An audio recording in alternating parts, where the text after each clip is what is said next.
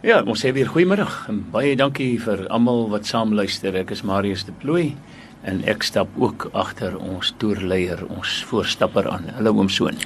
Goeiedag Marius en al ons geliefde luisteraars. Baie welkom dat u weer ingeskakel het. Ek weet dit kan soms langdradig wees. Maar ek probeer so vinnig stap as moontlik. Ek onthou net die ouderdom begin teen my te tel. Oom Soon, ek luister nou weer wat ons verlede week oor gesels het en dan kom mens agter, dit was daarom 'n wrede tyd gewees.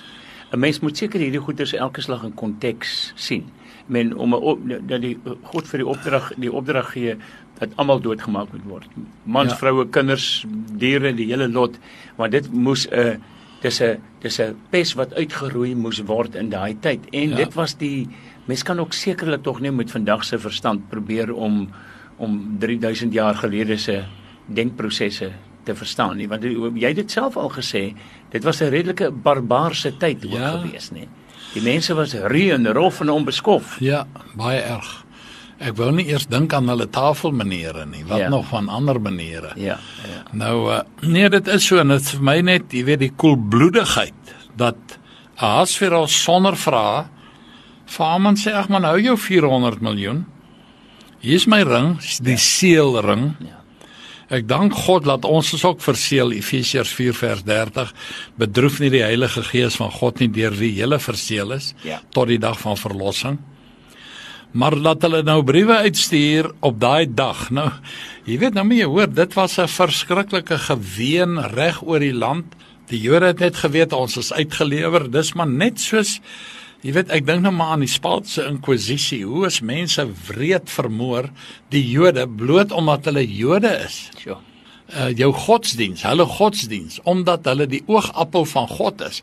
En dit is wat baie mense miskyk. Dink maar aan Sagaria 2 vers 8, die Here sê, hulle is die appel van my oog.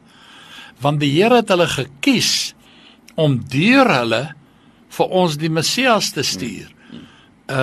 En die Here het 'n spesifieke doel gehad, hoe om hulle voor te berei, om hierdie geweldige rol te speel. Kan ek net vir 'n oomblik ook sê, jy het ook verlede keer gepraat van, mens moet nooit vergeet nie, sedert die begin, gaan dit oor lig teen duister. En dit is permanent, die duister moet uitgewis word, sodat die lig kan skyn. Jy weet, dit is nou, mens kan nou nie, ek wil nie wêreldpolitiek praat nie, maar jy weet Netanyahu, toe hulle nou is Jerusalem erken as die amptelike hoofstad, toe Amerika dit nou erken, het Netanyahu gesê, daar was altyd duisternis oor Jerusalem. En een man was bereid om 'n vuurtjie te trek en 'n lig op te steek wat die duisternis verdryf het. Nou weet die wêreld wie se stad is Jerusalem. Vriende, Jerusalem is God se stad en hy sê, my naam sal vir ewig daar woon. En Jesus gaan daar regeer. Die punt wat ek wil maak is, dit kos partymal net een persoon wat die moed het om die vuurtjie te trek en die lamp aan te steek.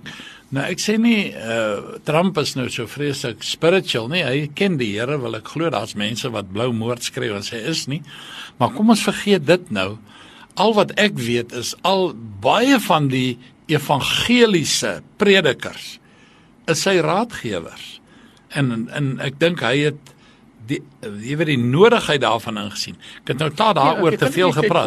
Ons dis sommer vir interessantheid. Kom ons hou vir 'n oomblik daar vas. Ek het nou onlangs gelees dat 3-4 vorige Amerikaanse presidente presies dieselfde gesê het, maar hulle was nie bereid om dit so hard in die openbaar as 'n proklamasie amper te doen en die stap te neem. En jy sien, jy kon elke jaar of elke 2 jaar kon jy 'n resolusie teken en sê nee, ons stel dit uit.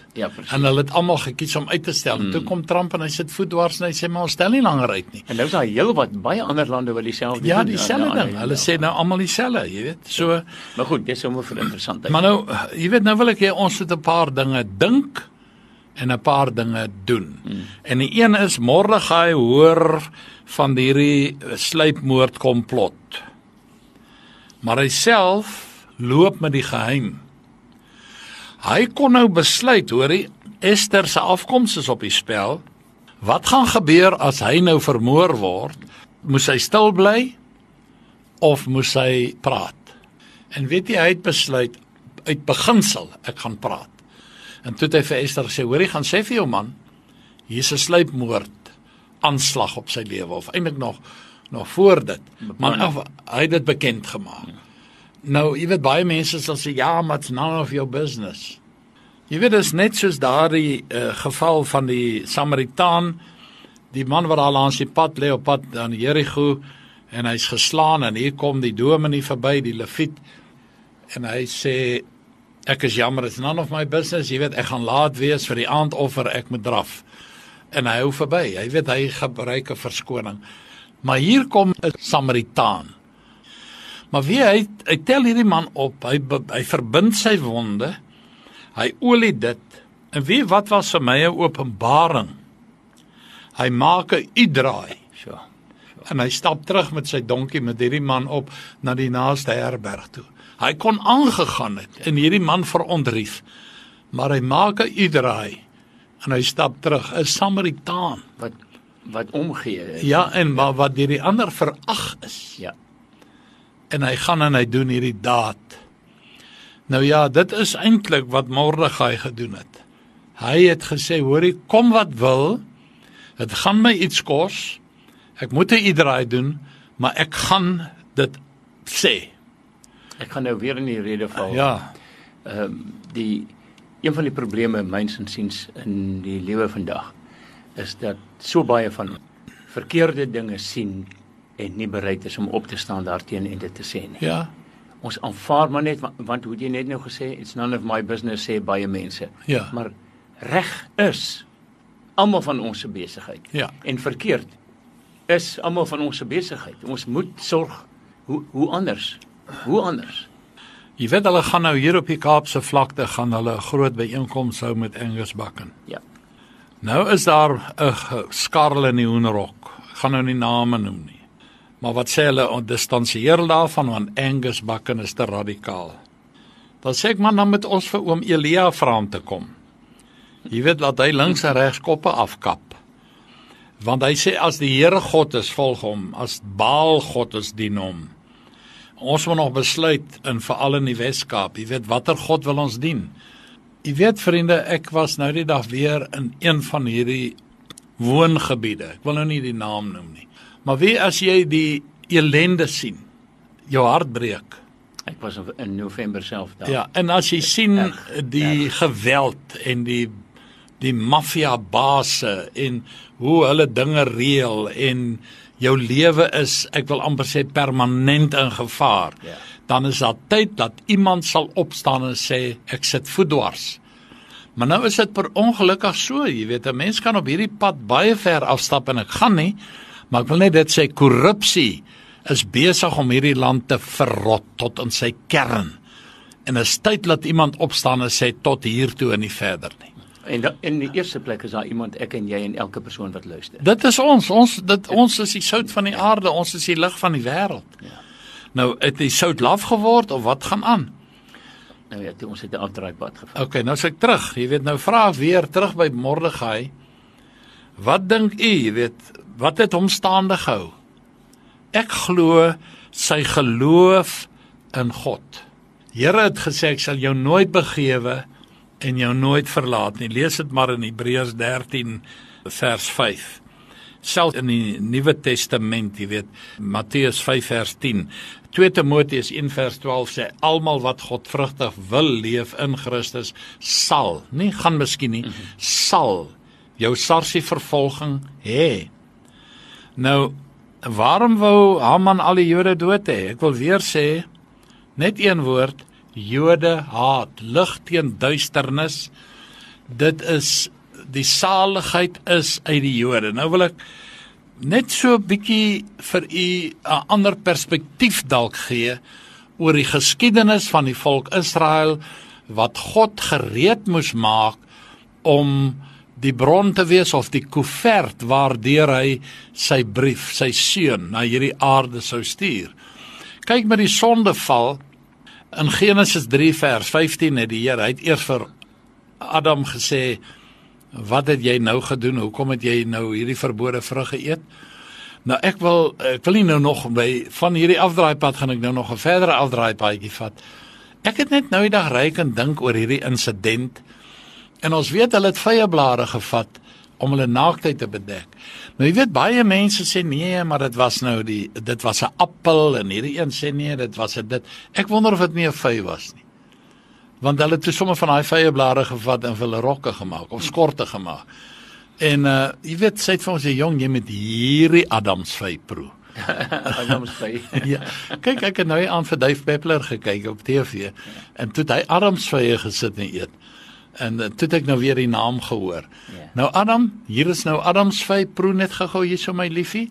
En toe het hulle gou van hierdie adamsvy se blare gevat en hulle rokkies gemaak. Ja, want mense kry sekere vyeblare wat groot is. Ja, en dan word hy droog en dan sê hy so skuurpapier. Dan raak dit nog ongemaklik ook. Maar nou terug by die werklikheid, nee, nou weer terug op die pad. Net om te wys hoe dat lig teen duisternis werk. Nou staan Adampie daar met sy skort van vyeblare, hy het nou hierdie adamsvy geëet. En toe moes die Here van 'n vel vir hulle vlees, nie velle nie, een offer. Jesus die toekomstige offer. Maar nou sê hy, ek gaan vyandskap stel, sê hy vra eers vir Adam, hoor hierso, wat het jy gemaak? Hy sê, is hierdie vrou wat jy vir my gegee het. Nou eendag het ek geluister na 'n preek en die dominee het gesê, Adam het gesê, is hierdie ding wat jy vir my gegee het. Maar is hierdie vrou wat jy vir my gegee het. En sy sê, nee, maar dis die slang. Jy weet, so blame shifting. En die Here sê, ek gaan vyandskap stel tussen jou en die vrou, tussen jou saad en haar saad. Nou hierdie vrou is die volk Israel. Ek gaan nou nie daarop in detail in nie, ek het dit in 'n ander boodskap gedoen. Aanvaar dit net asseblief. Maar nou terug. Nou weet Satan, hier gaan in die toekoms iewers gaan daar iemand gebore word wat die saad van die vrou wat my kop gaan vermorsel. Wat doen hy toe? Ek moet hierdie geslagslyn afknip. En wat doen hy?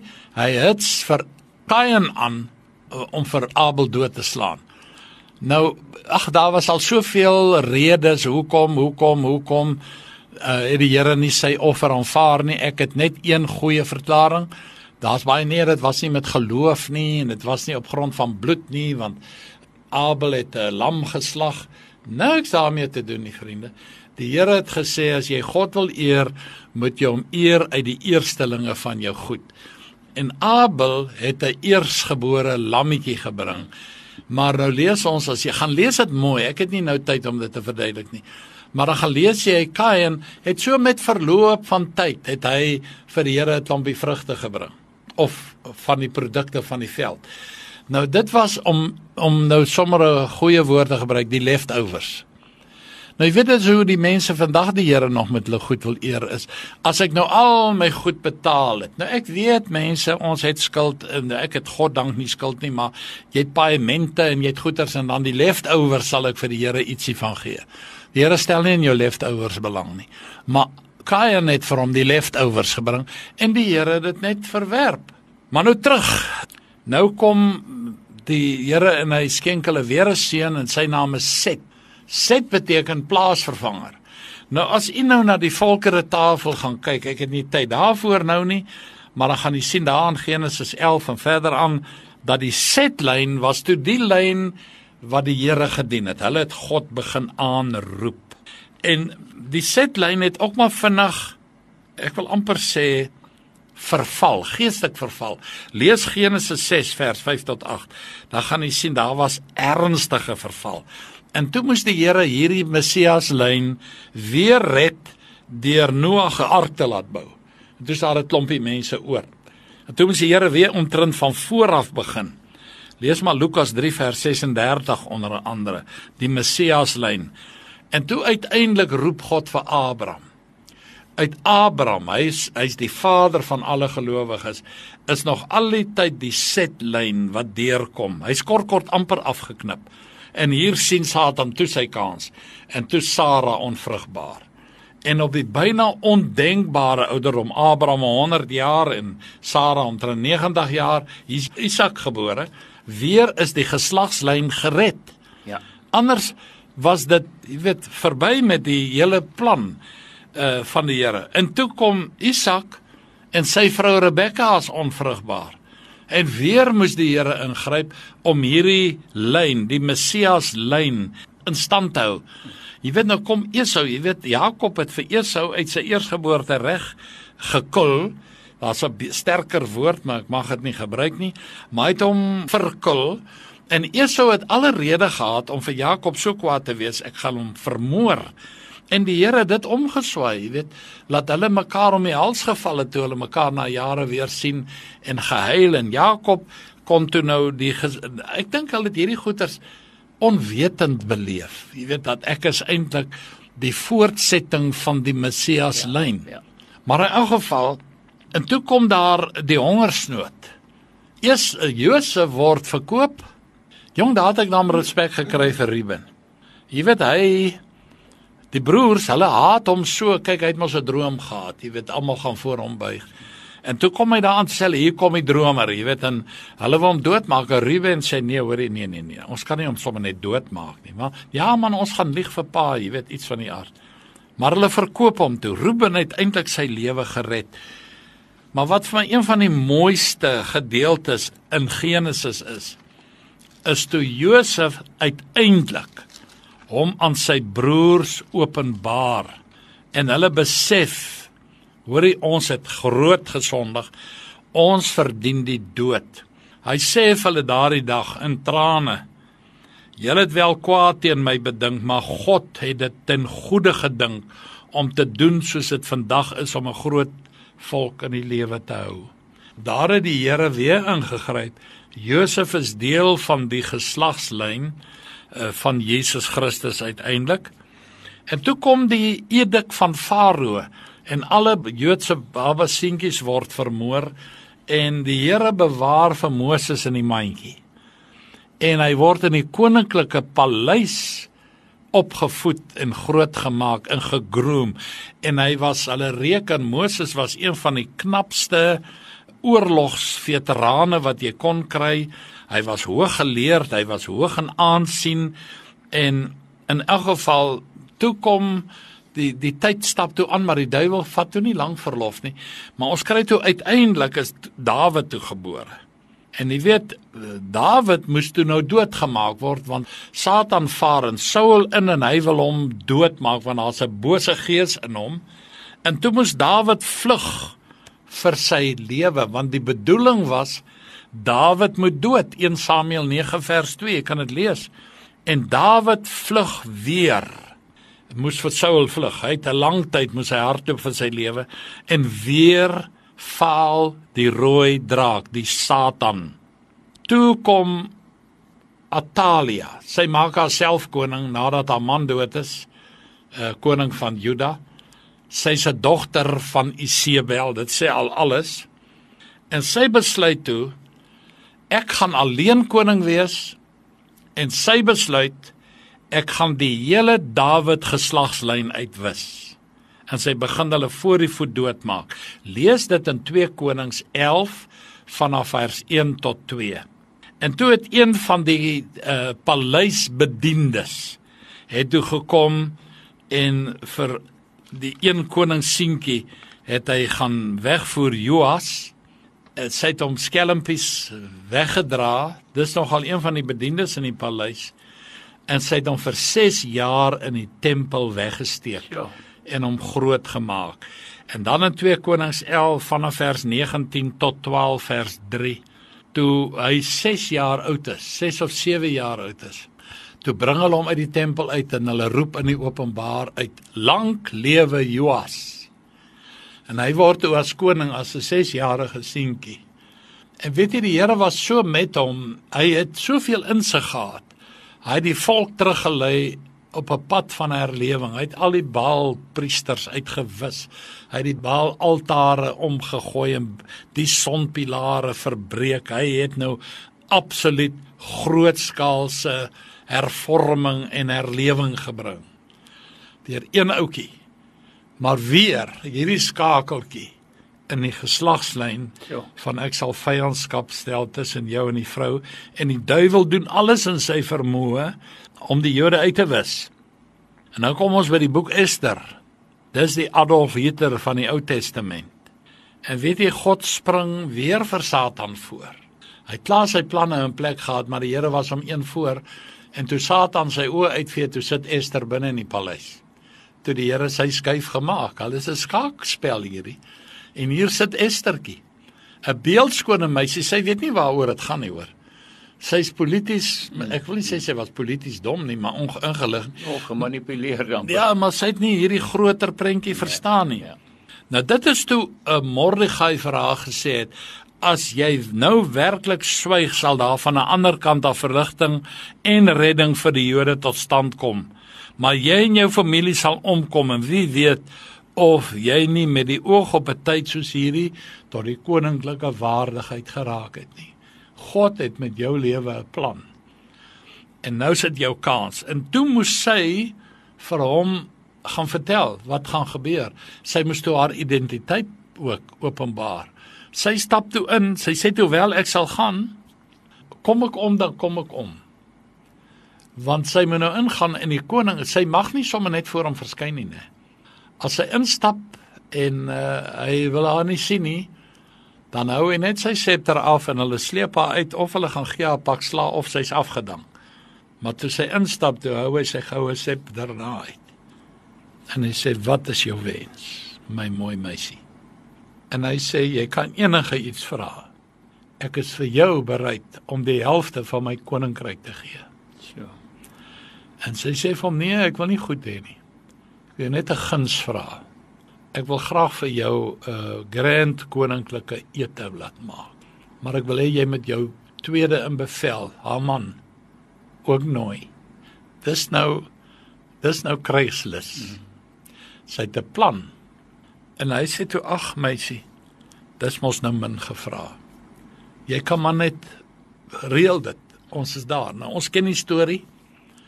Hoe sy toe daar gesê, jy weet, sy sê, al wat ek vra is, spaar my volk.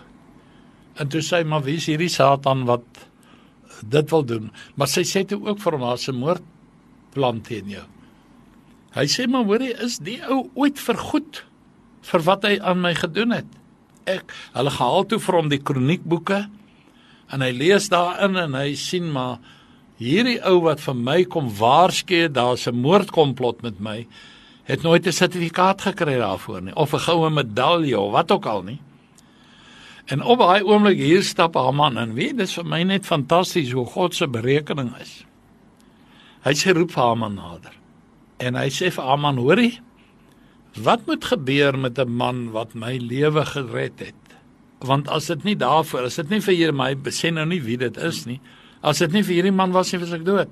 Hy sê, hoorie, daai man moet op jou perd ry, hy moet met jou koninklike kleed moet hy om hom gehang word, en almal moet voor hom buig as hy verbykom, en hulle moet sê, groot in die oë van Ahasveros is hierdie man. Hy sê, nou oké, hoor hierso, gaan roep vir Mordegai, en dan doen jy presies dit met hom. Ja, ek dink sy asem was uitgeslaan. Toe moes hy dit doen, ek dink hy het so deur sy tande gepraat.